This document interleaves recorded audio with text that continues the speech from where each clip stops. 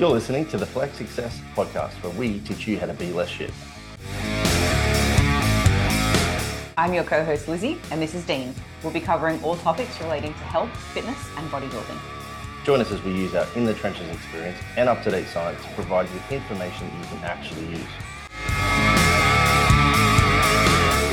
If you like what we do, be sure to give us a like, follow, share, and tag us on social media. It's almost Christmas, and our guest is almost as cool as Santa Claus. I would say cooler. I mean, at least he's not a lie. He's real. There might be children listening, Dean. Oh my God. We're off to a banger.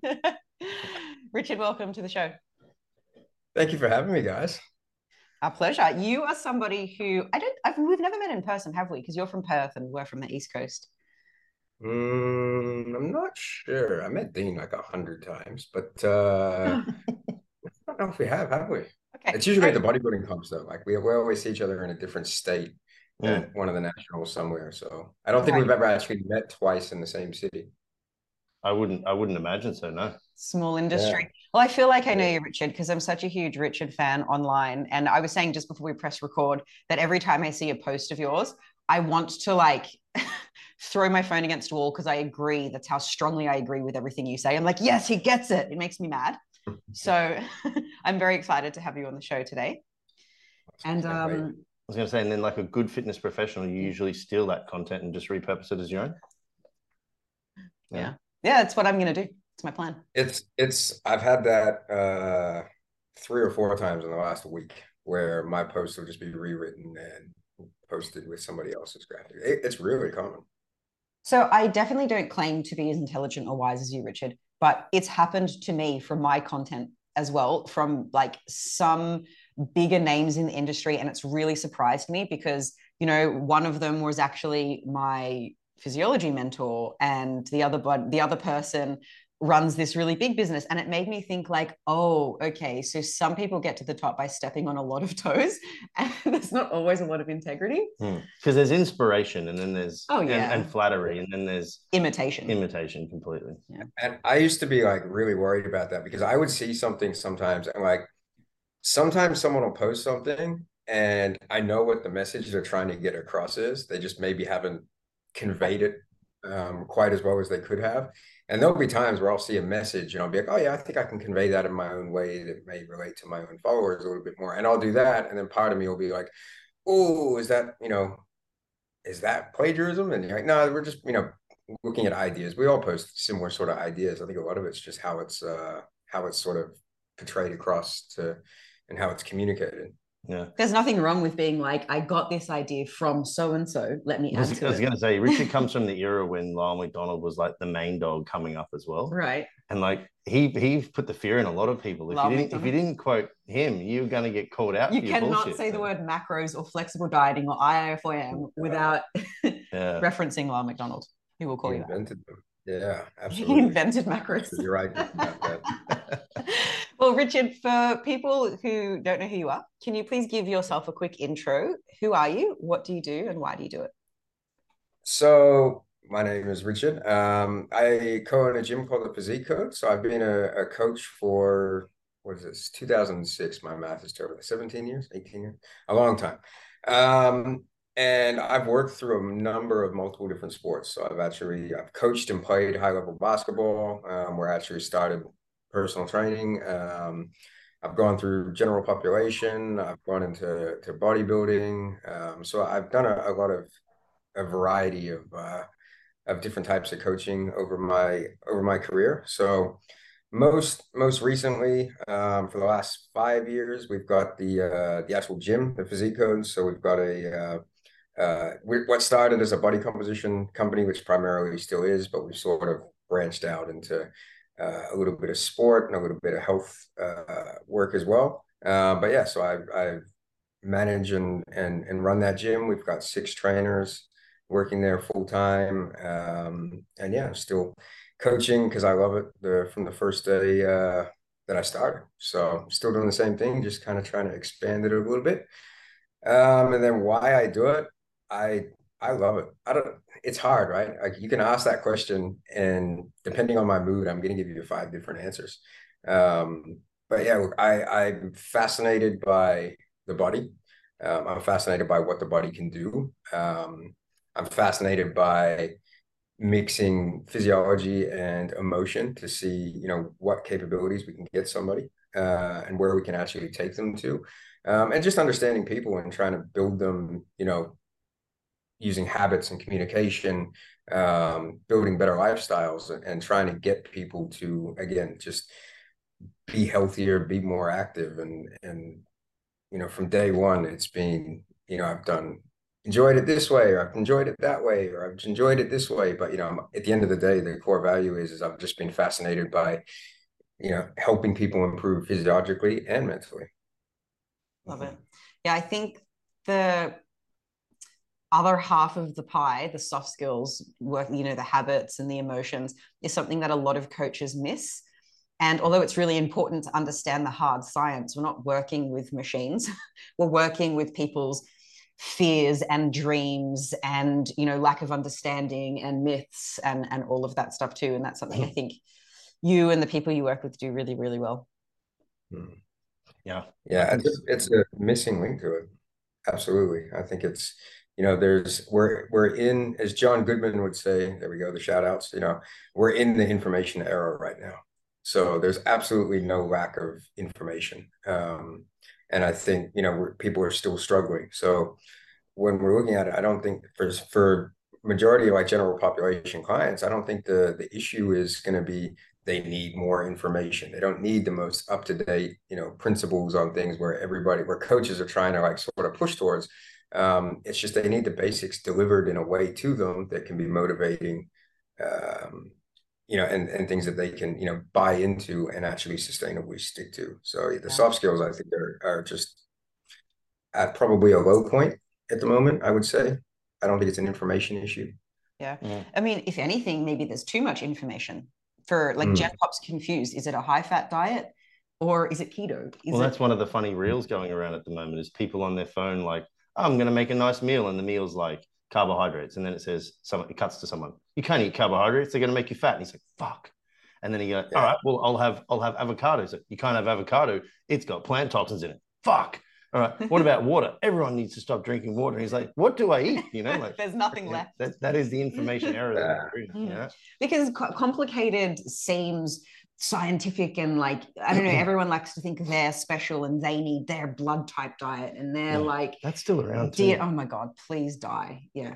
I actually heard someone talking about that the other day. I hadn't heard that in years. The blood type diet thing. I saw it. Yeah, I hadn't heard about that in years. And then I heard somebody in our gym came in and said that their doctor had told them about it. I know I saw yesterday was a person who's makes his own supplements and he has a meal replacement shake that is made for blood types. Wow. Oh man. Because he said I wanted to put beef protein in it, but I couldn't because I had to account for all blood types. Oh my God. Was like, all right, sweet. Was it Panadol that got sued recently because they made a pill for headaches, a pill specifically for period pain? And yeah, someone sued them and said, like, this is misleading. It's exactly the same as the headache one. Yeah. They just put the symptom that it can fix on the box. And right. So that's what it was for. Is this like your And I believe they were charging more. For the period pain. Very prices for the different ones. Because obviously, if you've got period pain, you're like, well, can I please stop this? Like, yeah. But you're saying before, Richard, man, information error. I think the problem with soft skills too is I don't think that, one, they don't sound sexy when people are talking about them. And two, like most people that are trying to do education online are trying to impress people with language instead of recognizing that the person that they're trying. I mean, most people don't even know who their avatar is and who they're talking to. They're just putting information out there that seems fucking cool instead of realizing who they're trying to speak to. Yeah. I agree with that 100%. I think trainers are sort of marketing on social media to other trainers. And it really is. It's like, I'm going to try to sound smarter than this person, or I know this. And it's like, if your demographic are people that struggle to get to the gym 2 or 3 days a week, why are we talking about lines of pool on a lat pull down, right? We should be talking about, or the perfect program or the perfect macro split. Like, we should talk about trying to eat healthier foods and, just get to the fucking gym. Like, the perfect program doesn't matter if they're not going. So just get them there and having fun. So yeah, I agree 100%. For sure. You recently did a pivot, did you? And you were coaching a different demographic, and now you've moved to Gen Pop. Yeah, so I've always done Gen Pop, but I like to also say that I haven't because I was really not as good at it as I thought I was. And I think probably a year and a half down the track, I'll probably say that about myself right now again. Um, but That's yeah, part of personal growth, I think. well, that's what they say, right? If you don't look back 6 months before and see mistakes, then you're not growing. Yeah, and I sort of worked out, and I was a person when I was a little bit younger, coaching probably 5, 6 years ago, where I would have a certain type of person that I would work really well with. And outside of that, I would struggle to get results. And I knew, for me, it was like, well, I know what to do. I know the hard skills, but this person's just not doing it. So that's on them. And yeah, and that was my mentality. And I think that's still really common in the fitness industry today at the moment. And I completely understand it because I was there. But being able to, and then that was the first instance, and then the second instance was I had a couple clients that were won the national titles in ICN and bodybuilding, and then they left.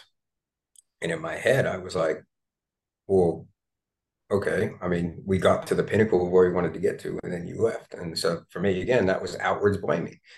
It's not my issue because you guys got the results you wanted. And then it's sort of just little things clicked as I was working, and I sort of worked out, and I was like, okay, look, the process and how I need to deliver and how I have to connect with these people needs to end up now improving because I think I'm just writing off people that aren't the certain stereotype that work well with me. And I actually went and spoke with a performance psychologist who's in Perth, and she works with the Perth Glory. She works with the Perth Wildcats, and she deals in elite sport. And I just started doing some mentoring with her, and she really opened up my eyes on, always like being, I guess, Martin Rooney says it, where he says, be a blame taker and a credit maker. Don't be. And then I sort of started looking back and going, okay, well, what can I do better? What can I do better? How can I create more buy-in? And I just kind of went down this like sort of rabbit hole of learning, and I ended up, learning the terminology of soft skills. And then it's sort of one of those things where that's about 90% of what I learned right now in coaching. And the results have never really been better. Like I work better now because I'm understanding people a little bit more, and I'm understanding, maybe how to motivate different individuals, and things like that. And the results have just sort of skyrocketed. And it's, same amount of clientele, but the difference is, I can work outside that specific archetype of person. So now when I'm looking at it in terms of coaching, and I'm seeing, looking in the industry, and like you were saying before, right? And it's like most people work really well with a certain type of person, which usually is very similar to themselves. And then outside of that, they're only maybe getting results with 10 people. So, once you can learn to build, and I'm still a work in process, but as I'm getting better at, training different types of people with different personalities, the results are just coming, crazy from pro sports athletes to some of the bodybuilders that I have, to people that have never even been in the gym before. So it's just a huge eye opener for me now. So I think for me, it was like that whole, what's that saying? You have to know enough. Like you don't have to know everything, but you have to know enough, but show them that you care. People don't care what you know until they know that you care. With another one. No, it's similar concept. Same. Yeah, similar sort of thing, right? But yeah, and again, and it's just like being this like thing for me where it's like the results I'm getting now I'm just able to get people buying in better. Yeah, for sure. And it's been a huge eye opener for me. And the more I delve into it, the more I look around the fitness industry, and I'm like, okay, this is a big fucking problem because we've got bodybuilders and powerlifter. I will pick on bodybuilders and powerlifters, but it's a lot of people. But people that like bodybuilding and powerlifting, and they start training general population people, and they're just trying to turn them into mini versions of themselves almost. And then, and it's like, well, no wonder you're not getting a result with them, because, what habits you haven't built that you think are easy for you, they're not able to do. So, you need to, be better at learning how to, um, working with different personalities and working with different, skill levels and things like that. And you're going to be able to work with a much larger demographic, therefore be much more successful in the industry. And I suppose there's a difference between somebody who is a competitive powerlifter or bodybuilder and someone who is a gym enthusiast that just wants to look like a competitive bodybuilder or powerlifter. So I'm curious to know, Richard, how would you approach somebody who is a competitive athlete versus somebody who's what we would call, sorry for the terminology, listeners, Gen Pop meaning general population, not a competitive athlete. How would you approach those two demographics differently? Yeah. The easiest way that I always sort of explain this in workshops is like I have two different types of training. So I have development training and then performance training. So development training, and this is, you don't have to label it, but I just find it makes it a little bit easier when I'm explaining it. But like development training is about, I look at that like youth sports. So somebody that, they're brand new, they need to learn everything from the ground up. So you're not, you're focusing on sustainability, you're focusing on building the skills, which could be like, training technique and habits and water and basics of food and, building yourself back up in that regard, which is what I would use more for general population clients. And then we have development coaching, which is a little bit more management. So like if we were to look, I'm a big fan of basketball, so I use a lot of basketball analogies, but that would be like somebody coaching in the NBA where the players get there and they know how to play basketball. Like that's how they've been playing all their life. They're extremely good at basketball. It's more so going to be about the management of it. And, making, you're not having to teach them how to dribble a basketball. You're trying to teach them how to get the best out of them. So I think when I come down to coaching Gen Pop and sort of higher level, they don't have to be pro or just sort of higher level athletes. I look at, more sustainability, more working on building habits, working on, understanding goal setting and not just going for outcome goals, which is a huge topic. And then whereas, the development or the performance coaching is going to be a lot less emphasis on that. And we're sort of it's going to be sort of about management, just making sure that, we're getting, if it's a bodybuilding client, we're getting the timing right for their surplus phases, for their, when they're going to compete again, how long they should diet for, all that sort of stuff.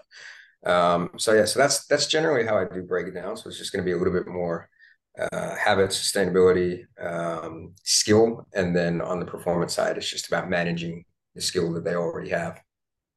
Mm-hmm. Interesting. Yeah. Because Dean, you did Gen Pop years ago, and then now you are, for the longest time, doing competitive athletes only. Yeah. Have you found a big difference in how you deliver your coaching? I suppose I certainly think that the allowability for me to ask for more is allowability a word? Yeah, it is. I pondered on it for a bit. Let's fact check. I'm going to roll with this. Okay, allowability. Great word. Like my clients allow me the opportunity to be a little bit more specific and intentional and direct with my requests of their actions. I guess you could say that's the major difference. Is that there's an expectation of me to say, this is what I need. Okay.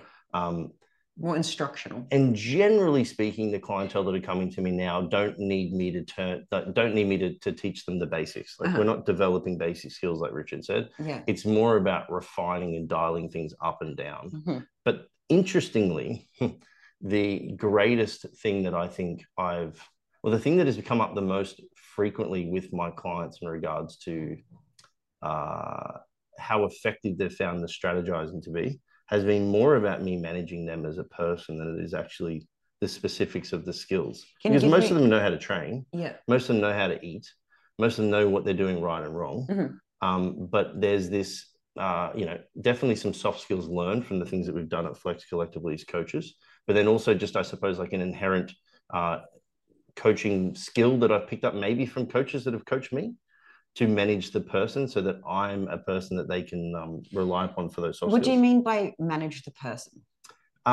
Finding ways of finding the things that make them tick. Okay. Finding things that make them like crumble, and then giving them like, or having conversations or giving them skills to try and find ways to manage those better so they don't tick or crumble faster. Like I may have one client, for example, that is like, for an ease of reference, ADD as fuck, super anxious, and always on edge. Okay. And then my calmness is something that has come to the forefront for them, that has given them the chance of like learn how to breathe through things, to make better decisions, not to rush things, not to be so amped up, and then vice versa, to respond, not react. Yeah, conversely to that, somebody who's just very like, life's just going on, but it's like, no, we need to dial this up and some more. Right, you need to be intentional. Being the coach is the skill I think that has come up most for me between those two. It really is an art, isn't it? It's not just a science. There's a huge art to coaching. Massively. And I think I've just probably been lucky with the people that I've come up through with some of the coaches, because I've seen both sides of it. The real hard ass coach that just rips on you for everything. The real like sort of dad like coach that, takes you under their wing. Then there's like the combination of the two. Yeah. So being exposed to coaches all of my life has probably given me some skills that I didn't even know I had, just like my parents gave me skills that I didn't know existed or whatever. Yeah. Yeah, it's good to know when to put on which hat, the dad hat and like the sergeant hat and yeah. And Richard, I mean, you've been doing this for nearly 2 decades. I'm sure you've got all those hats under your belt. Well, sometimes. I always think like every time I think that I'm sort of looking at it and going, yep, that's this is what I think it is, it ends up not being that at all. So but yeah, I think, when you do look at it, it's so interesting how like you said with like bodybuilders, right? And it's like how their different personalities can come out, and then like from person to person, and then how you just kind of find yourself almost like playing a different face with each one, because that's how you have to get the best out of them. And it is, and I think it definitely is an experience thing, which is something that I'm sort of preaching a lot with.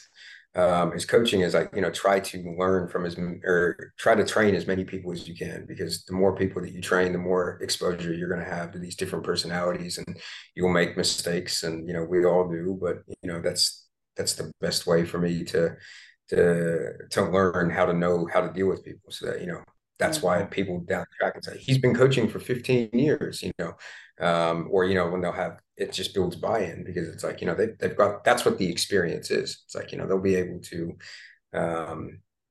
they've gone through it all as a coach. And I think, just on a side note there, like Dean, so I've done 2 podcasts since you made this post, and I've brought this up in both of them, so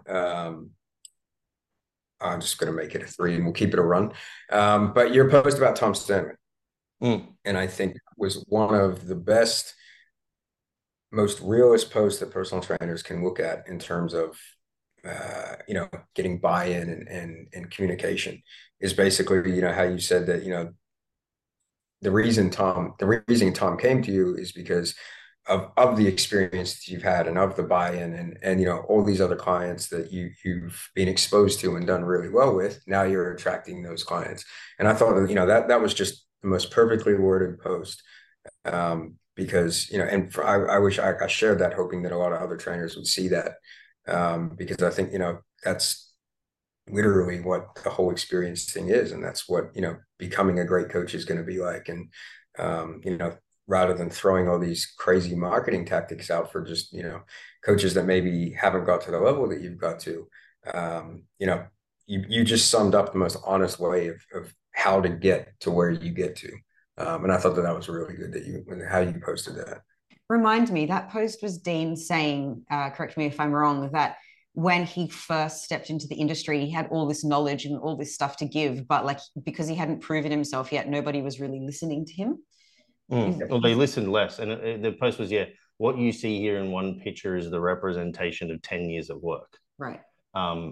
And it was twofold. It was one, to show that, but then 2, to also say, like, funnily enough, in converse to this, or in contrast here to this conversation, is that the hard skills that I knew that I had that some people didn't have, that had more experience in the beginning, weren't still serving me getting the clients that I thought I deserved, because I was like, I think I know more than what that person actually knows from a physiology perspective. But their like previous experience and now like their exposure is getting them all of these clients, and these clients are far easier for them to coach. And there's this perception of them being exceptional, but they're just coaches getting great clients from the beginning because they've done the 10 years prior to what I had, right? And now I'm at the stage where I'm in the same position where I'm getting better clients, at least from a physical perspective, not necessarily always mentally. But hey, for anyone that's new that's joined, I'm not necessarily referring to you. Dean's calling you crazy. But yeah, it's like a representation of both of those. Like there's 10 years of work. Don't get caught up in like looking at this and thinking that you should be here just yet, because you've got a long way to go. But then also like clients recognize that just because somebody does have pro cards, it doesn't necessarily mean they've done the work either, or that they have the soft skills. So yeah, thank you. That last point that you make there is interesting, because like when we look on the social media stuff, I'll just sort of generally watch the traction on the posts, and I do throw a few left field posts out there just to see like what grabs and what doesn't grab. And like one of the least grabbed posts that I've put up in the last couple months was the one that was like, I don't actually define the best coach as the one that has the most pro cards. It's for me because there are athletes, especially like in my realm where we're in ICN, there's a lot of first timers that are, when the division is less muscular, it relies more on genetics, and ICN more so than in PC. But, you get people that come in that don't really do, like, they don't have to do much and they just dominate. And then, the coaches of that, they go, oh, whoa, this is crazy. So I thought it was interesting because I put that post up and I was like, progression of an athlete over time, and retention are my two biggest things to look at successful coaching. And it was one of the least popular posts. Right. Well, yeah. Some of my greatest achievements as a coach have been individuals who haven't placed. It's just that visually they don't get recognized. And that was also a part of that post, I think, too, or another one that I did was very similar. It was exactly that. It's like, man, you'll get clients when you start out that are so fucking difficult, and you'll do tremendous things with them, and you'll get zero for it, other than obviously the recognition of the individual, and personally you've done very well. But like they haven't won a pro card, but they're just at their genetic potential. Yeah. Side note, I get ex-client comes in and I'm like, this guy looks like a freak. Turns out to be a freak. I changed 4 things for 14 weeks. He won. And everyone's like, oh my God, you're the best coach ever. I'll straight, this is happening right now, I think, with like Milos Sarkev and Samson Dowder, for people who follow professional bodybuilding. You've got an individual who is just so genetically elite. It wouldn't matter who touched him for the last 2 years. Yeah. He probably would have progressed at the same rate. But yet Milos will get pickup clients because of him now. So, the client that cost him the least amount of time and skills is probably getting him the most amount in regards to clients. Yeah. Well, me out a little bit. Yeah. Yeah, like people who are coaching competitive bodybuilders, their clients will be in everyone's face all the time, because bodybuilders love to check that their abs still exist and take photos of it and post it. And like, good for you, work really hard for them. But for for coaches who take on Gen Pop, Sally, who's trying to lose 5 kilos and feel healthier, isn't going to take as many selfies, isn't going to promote you as much online. So I think it's a little harder for Gen Pop coaches to, I don't want to say get the recognition, but for their clients to pump them up as much, and for people to see the great work they're doing, because you can't really take a picture of somebody's improved habits or how much more confident somebody is or their gym consistency, like put that in a before and after. Yeah, they're also not as likely, I think, sometimes to even talk about their success for quite a while, because people that have come from those positions are typically going to be a little bit less confident in their own abilities, and they don't want to acknowledge that they had these problems. They don't even tell their friends that they're doing this thing with this coach. Yeah. So not only do you not get social traction in regards to like, bumping up your coaching status, but you also don't even get the referrals as much, because these people are trying to keep it to themselves. Right, because some things they're trying to get over is like binge eating issues or something like that, and it's sort of taboo and they don't want anyone to know it in the they're not sitting at Christmas and being like, I got over my binge eating disorder, everybody should go to my coach. But the person who's like, check out these motherfucking six-pack, you should definitely go to my coach. They're two different people. Yeah. So that's the industry.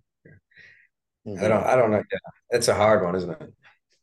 But I think at the end of the day, if you do your job well and you care, then you end up with clientele. Like Man, I've said this from back in the day when I worked in supplements to even now. Like when people ask me like, how do you become, the coach that you are now or whatever it may be? I'm like, just be a good person and consistently do that, and just customer service 101. Now, customer service can be a whole multitude of things, but if they like you, they'll help you out. If they don't like you, then you're probably not going to do so well, even if you're really smart. Likability. Yeah. Yeah. And I think it's one of those things, and tell me if this is the same experience as you, but I get far more referrals from general population clients than I do from athletes. Like athletes generally come on, like if we post a photo of it and somebody will be like, oh my God. But we still get referrals from there as well. But in terms of like from general population, I get far more referrals, like people telling their friends and just saying, hey, I feel amazing. It's not going to be anything, like you said, flashy on social media or anything like that. But Physico gets a lot of referrals just from those people. So then I always sort of look at it and I'm like, is that what they're looking at, or is it, oh, this doesn't look good on Instagram for other coaches? So, which is like a whole other, I guess, topic. But yeah, it is interesting where we are right now. Yeah, speaking of athletes versus Gen Pop, what have you found to be like a common thread between like habits and mindset that you think serves people generally, regardless of how quote unquote serious they are as a athlete or fitness enthusiast? I think the biggest one, and I would say everything is a streamline from this, is going to be their process driven over outcome driven. Okay. So I think the better you can communicate and get a client to be process driven over outcome driven, the more sustainable you can keep them in the game for, which is obviously what we know is going to get them results. And I think, when we can get somebody to set up, something that we do is we set up with everybody is like behavior or habit goals, which are like daily, and then process goals, which might be like create a calorie deficit or whatever it might be, and then have the outcome. And then it's not that we're not trying to get to the outcome, but we're trying to get the, we're trying to first nail those habit and behavioral goals. And I think both, like, for example, like bodybuilders or professional athletes or just more advanced people in the gym are very good at that. That have had great success. And I think, the people, even general population that are, really enjoying training and enjoying getting stronger and trying to beat themselves, each week. Generally they're, that mindset is the number one thing I think that creates success. And I think there's a whole bunch of stuff that can stem from that. But I think at the end of the day, if I had to simplify it as much as I could, I would say it's, get them to be the people that are process driven. Generally are far more successful than those that are just outcome driven. I want to give an example for those that aren't quite convinced yet. And it might look something like this. If somebody goes to the doctor and they're like, oh, I feel dizzy when I stand up and I'm having this symptom and that symptom. And the doctor says, well, you know what? Your blood pressure is way too high. I need you to reduce your blood pressure. And they go, all right, no worries. I'll reduce my blood pressure. And they go away and they think about reducing their blood pressure. And they're like, oh, I wish my blood pressure would go down. My bloody blood pressure, this and that. Like you haven't given so that's the outcome. They're focused on the outcome. Whereas if a doctor helped a patient focus on the steps necessary to reduce their hypertension, they might be like, the goal is to reduce your blood pressure, but I really need you to focus on eating more vegetables, making sure you go for a walk every day, drinking a little bit less. Like how many days of the week do you think you could stay dry? Oh, great. So you're only going to have 3 drinking days. Fantastic. Let's focus on the walks, the vegetables, the 4 dry days a week. Fantastic. I'll see you in a month. Then they know exactly what to focus on, the process, and the outcome is going to take care of itself more or less. And so I still think it's wild that coaches and doctors and anybody who's trying to get particular outcomes with people aren't really driving this message home. Well, the cool thing about being process driven too is that you have success every day that you nail it. Right. If you're outcome driven, you're only getting success once the outcome has been achieved. That's true. And what if your outcome as a Gen Pop client is to lose 40 kilos? That's a lot of failure before you actually feel like success. Yeah. Whereas every day you go for the walk and drink the water and eat the veggies, tick, success. Yeah, and the similarity there is paralleled so strongly into prep, because a prep is an extreme weight loss goal done over a fairly long period of time. Like, it's an elongated period of anywhere as probably as low as 4 months for most, sometimes 6, 8 months for some. Like, imagine feeling like you're failing every day. Until you get on stage. Yeah. Yeah. Yeah, and it's that whole, people want that, if you can create more dopamine hits from achieving something in real life, it's going to be, they're more excited, they're more motivated, and generally they want to keep feeling that feeling. So if you can set those goals up every 12 hours, 24 hours, then they're gonna keep chasing it, and then they're gonna end up getting to their goal. So yeah, I think that, to me, that's the biggest thing. I was going to say, let's asterisk and just say to people, I'm not saying that the outcome isn't important, because the outcome actually somewhat dictates the behaviors for the process. It sets the direction. It sets the direction. So like you start with that, and then you go, it's like people will talk about this, even buying a house. I want to buy a house. Okay, you need $500,000. Well, how do I get that? Well, the following behaviors I need to do: stop buying 10 purses every week. But if you just say, I only bought 1 purse this week instead of 2 purses, that's one of your process ticks. And eventually, if you keep doing the behaviors you set up, you'll end up saving money. Yeah, absolutely. Yeah, for sure. Yeah, and funny enough, I actually on social media the other week, I put up a post. It was quite similar to that, actually. It was basically just saying that don't focus as much on the outcome, focus on the process and the behaviors to getting to the outcome. And then I put it in terms of bodybuilding, and they're like, the goal should always be to win. I'm like, yes, dickhead, that's not what I'm saying. Like, if you focus on winning, you're probably not going to do the stuff quite as well to get there. Like, if you focus on the process, you're going to give yourself the best chance to win. That's all I'm saying. But yeah. Also, I don't want to get into it, but most people in bodybuilding shouldn't be focused on winning, because most cannot. Yeah. It's the weirdest it's the only thing out of your control in bodybuilding, really. Like, the outcome, it can depend on who's shagging the judge. Like it's a bizarre activity, pageant. Yes. I'm going to do it just for laughs, sport. It's just weird. Like, most people shouldn't be going to win. Like, if you think about this, the elite of the elite at the Olympia, there's probably only maybe, I honestly think genuinely, 3, maybe 5 guys out of the 20 competitors that have gone there with the thought, I would like to win today. Well, everyone likes to win, but I think I could win today. I have an opportunity to win. Okay. Which is very weird. Okay. Yeah. Like, that's a small percentage of people, but that's what it should be less, to be honest. It should be probably 1 or 2. Because I like when Brandon Kempter says it, and he says, in a prep, the only 2 things you can control are your posing and your condition. If you bring those to the best of your ability, then if you get beaten, you get fucking beaten. It is what it is. Have at right? it. Yeah. And sometimes you don't get beaten, but you still don't get first place, because that's bodybuilding. Yes, exactly. Fucking bodybuilding. Subjective sports, right? It happens. Oh my God. So that's the major similarities between Gen Pop and athletes. So they're like, and I'm going to say, like, one of the things that you instill in your clients is to be process focused. Are there any other like lessons or rules or things like that you try and instill in most of your clients? I think everything kind of stems from that. So like, just, we can look at things like just being composed, right? I always say this to clients is composure is a hell of a skill to have, because especially when, Gen Pop, it's a lifetime, bodybuilding, it's a long period of time, sport, it's a long period of time, don't get too high off the highs, and for a bodybuilder, it could be, you win the state show, don't go too crazy, you know what I mean? Or you don't win, don't go too low. It's fine. It's, everything's going to be a process. There's going to be another show. You still have to get better regardless of the outcome. And then I think for general population, like a great example for that could be, we all know how much the scale can fluctuate, right? And it's like, if you lose a kilo, don't go celebrate it, be happy, but don't go too far over the top.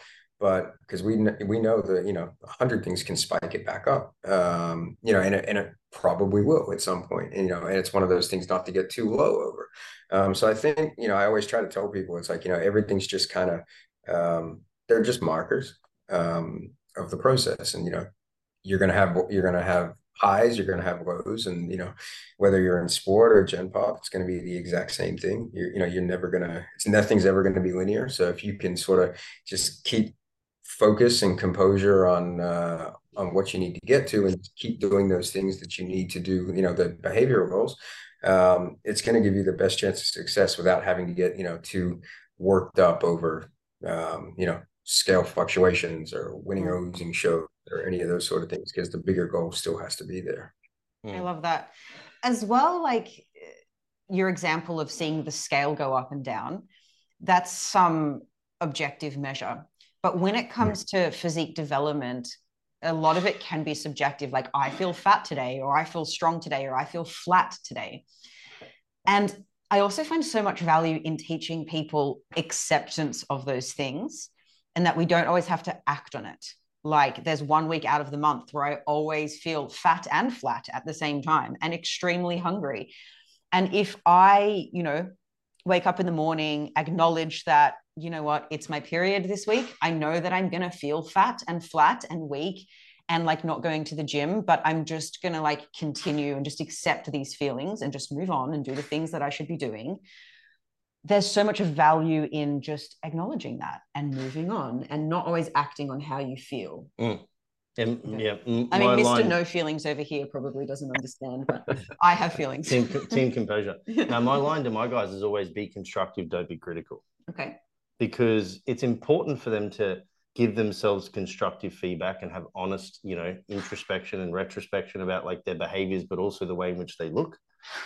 But I really don't like it when I see people like, there's a difference between saying, hey, I need to bring my biceps up and my biceps are fucking small. Yeah, okay. Like they're the same thing, but they're said in two different ways. And so I'm big on that, like be constructive, not critical. Okay. I like that. That's really good. Something I'm going to have to try to use. I'll look for the tag. I'll look for the tag, Richard. Yeah. Oh, I tag everyone and everything. That's funny. You're probably going to picture yourself in the corner of it. That's really good. I really like that. That phrase. So it's coming up to Christmas now, Richard, and athletes and Gen Pop all have families and holidays and delicious Christmas lunches and aunties that make the best Christmas potato bake. How are you guiding your athletes and Gen Poppers through Christmas? Well, I'm one of those people that if you've done the work for the majority of the time, it's all about being consistent. So when I'm looking at the general population, if we've got the whole year, say 350 whatever days, and then all of a sudden, there's a period where 3 or 4 days, right? Enjoy it. Like I'm not, you can very easily, you've learned habits of, trying to focus on protein, trying to focus on things like that. But also, don't shy away. I never tell any of my Gen Pop clients to enjoy themselves within reason. But yeah, remind them that they've done the hard work, for a really long, consistent period of time. And, a couple of days is not going to break them. So, enjoy it. I don't want you to feel guilty. The key will be is make sure we have that exit strategy so we don't have the whole, oh my God, I ate so much and now I just get lethargic and now, I've fallen out of my routine. As long as we have an exit strategy for that and we know, enjoy it. Okay. And I guess if people have built the mindset of like food's not going anywhere, I can just eat till fullness. Yeah. I don't have to stuff myself. They've kind of built up a palate for vegetables and fruit. Like they're intuitively probably not going to be a dickhead anyways. Yeah, I think there's a level to that intensity of freedom. Because it's like, once you've done this for long enough, it's instilled and ingrained within your psyche to look at a plate of food differently to what you did previously. And there's always going to be some level of restraint, I think, to a degree. And then even if there isn't, then you probably know what the potential consequences are. And like you said, the exit strategy and accepting that is super important. Yeah, absolutely. And just from a personal point of view, just with clients, is like the whole thing with the exit strategy is, it's, 2 different ways of saying, be lenient, eat within reason and have fun, versus, okay, this is what we're going to do. But, once we finish that meal, we want to get back on our habits. Like we have our goals that we want to hit, and just sort of, making sure that, they're even outside of eating routine, getting up, if it's getting up in the morning and going for a walk, or getting up in the morning and going to the gym first thing in the morning that they regularly do. Just try to put them back in that environment again, as quick as possible after. And then generally, it sort of goes to, oh, yep. Oh, I'm starting to feel good again, and it's one of those things where, and if they do it, they get enough experience doing it. Like you said, Dana, like it gets ingrained into them, and it's something that they can habit. It becomes a habit that they can build on for life, to not, just eat and then throw everything out the window, for the next 2 weeks, and then it goes on and on and on. Not letting a lapse turn into a relapse. Yeah. So, most importantly, Richard, we want to know what you have asked Santa for Christmas.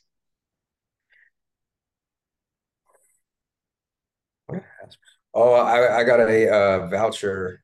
I wanted to get a voucher from GOAT for some sneakers. Cool. Okay.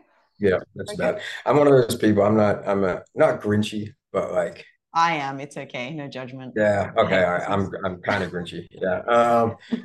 Yeah. I'm kind of Grinchy, but I think it's like I'm one of those people that I'll just, if I want something, why wait till Christmas? Yeah, I'll try to get it myself, and I just don't. And I'm also like, I don't know if it's like you, but I was having this conversation with a client the other day, and it's like, I understand when people are like, I want to get something that they're not going to think about, like, that they wouldn't usually think about. And I'm like, I'm so like drilled in with how I am that like, if there's something that like, don't do that. It's like, you got a 20% and you don't like it.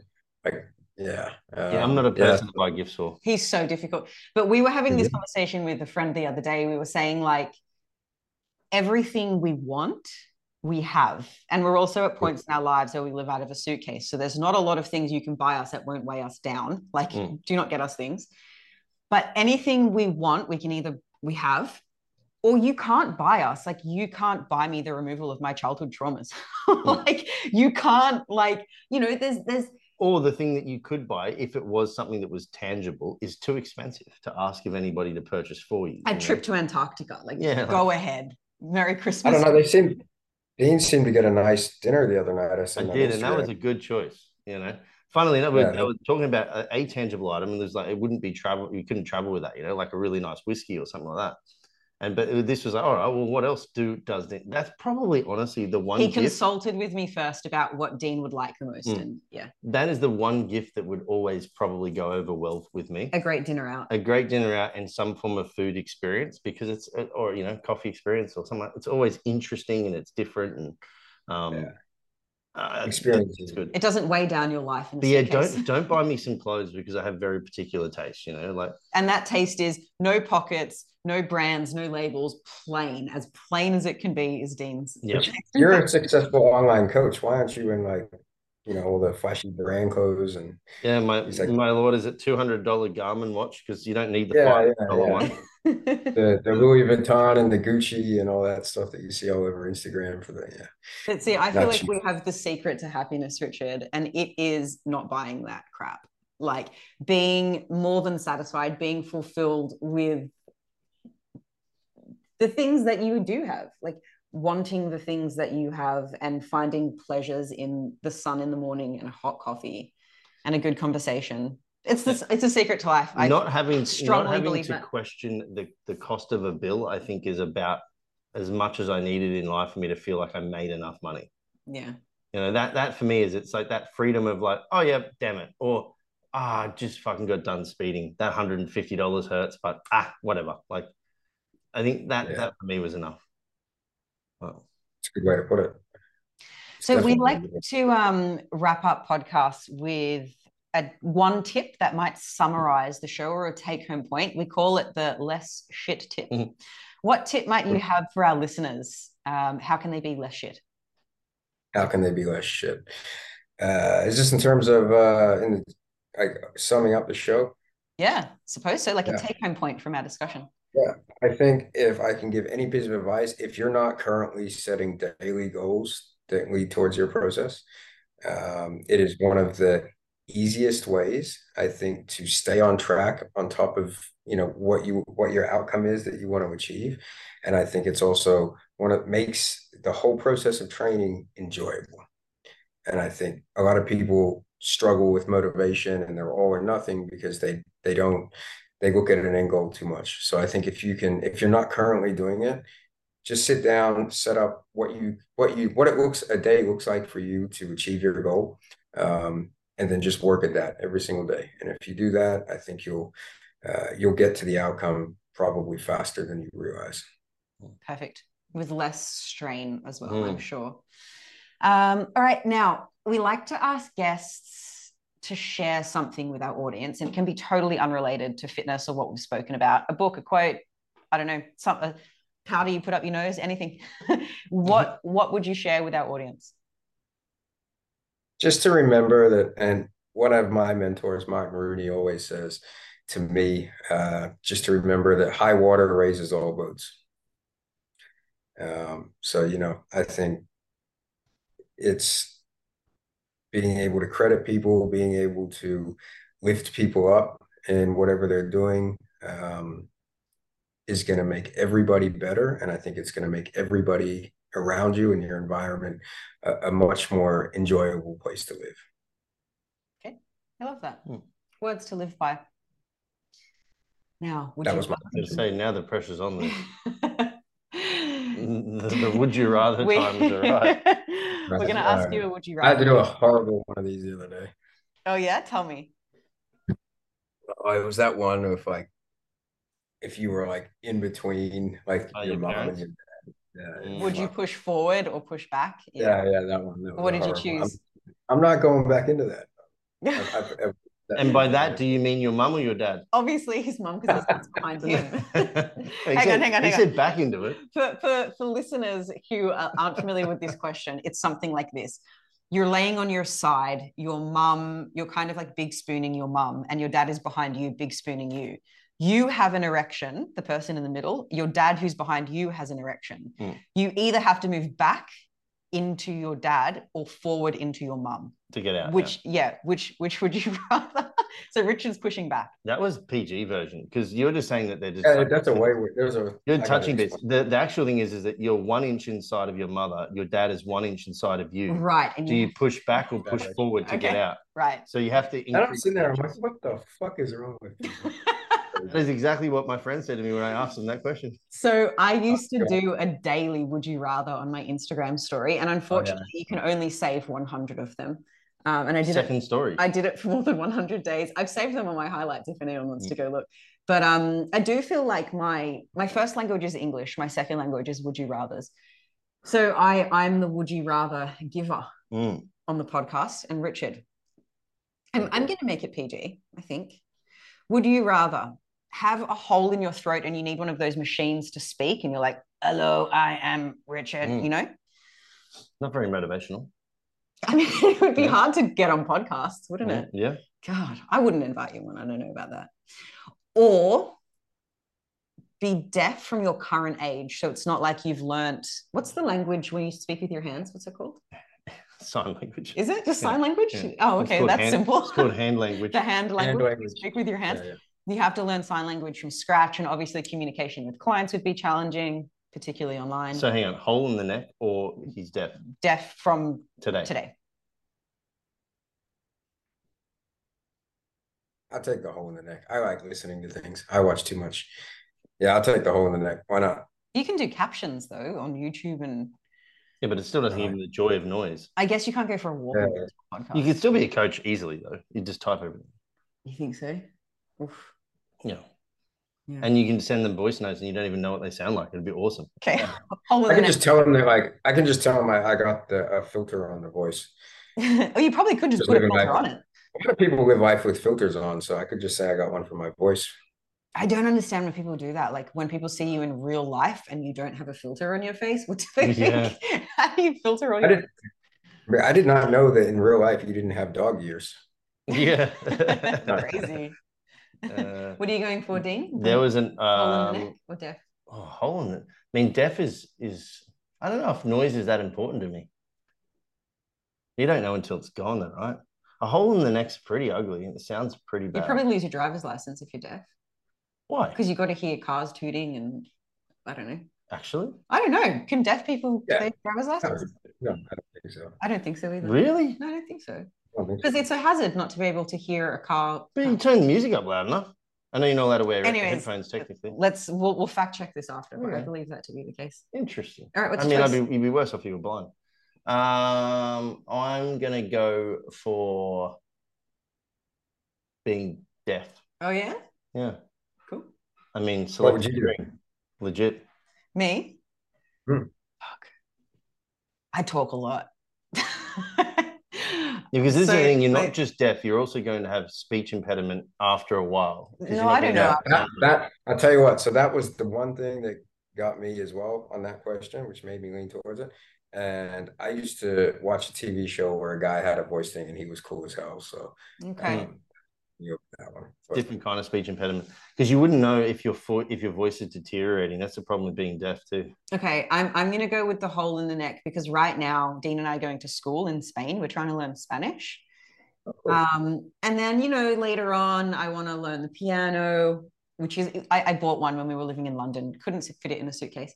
And all of the stuff I want to learn, and like I'm so social, it would be so difficult doing it deaf. I think it would just add another layer. So I'm going to go with hole in the neck. I think you guys have convinced me. Yeah. Okay. Neck hole's the way to go. Look, we'll do a podcast with the three of us having holes in our neck. Neck hole. No, we just have to talk like robots. Listeners, Go get the little voice things, and we'll see how it goes. I wonder if people would keep tuning in. Yeah, there'd be a lot. There'd be a lot to listen to. All right, Richard. Thank you so much for coming on the show. If people want to reach you, actually, how can they find you? So you can just jump on Instagram and type in Richard_physique code. Easy peasy. We'll put it in the show notes. Yeah, easiest way. Okay. Merry Christmas to you. I hope Santa brings you a pony, even if you don't want one.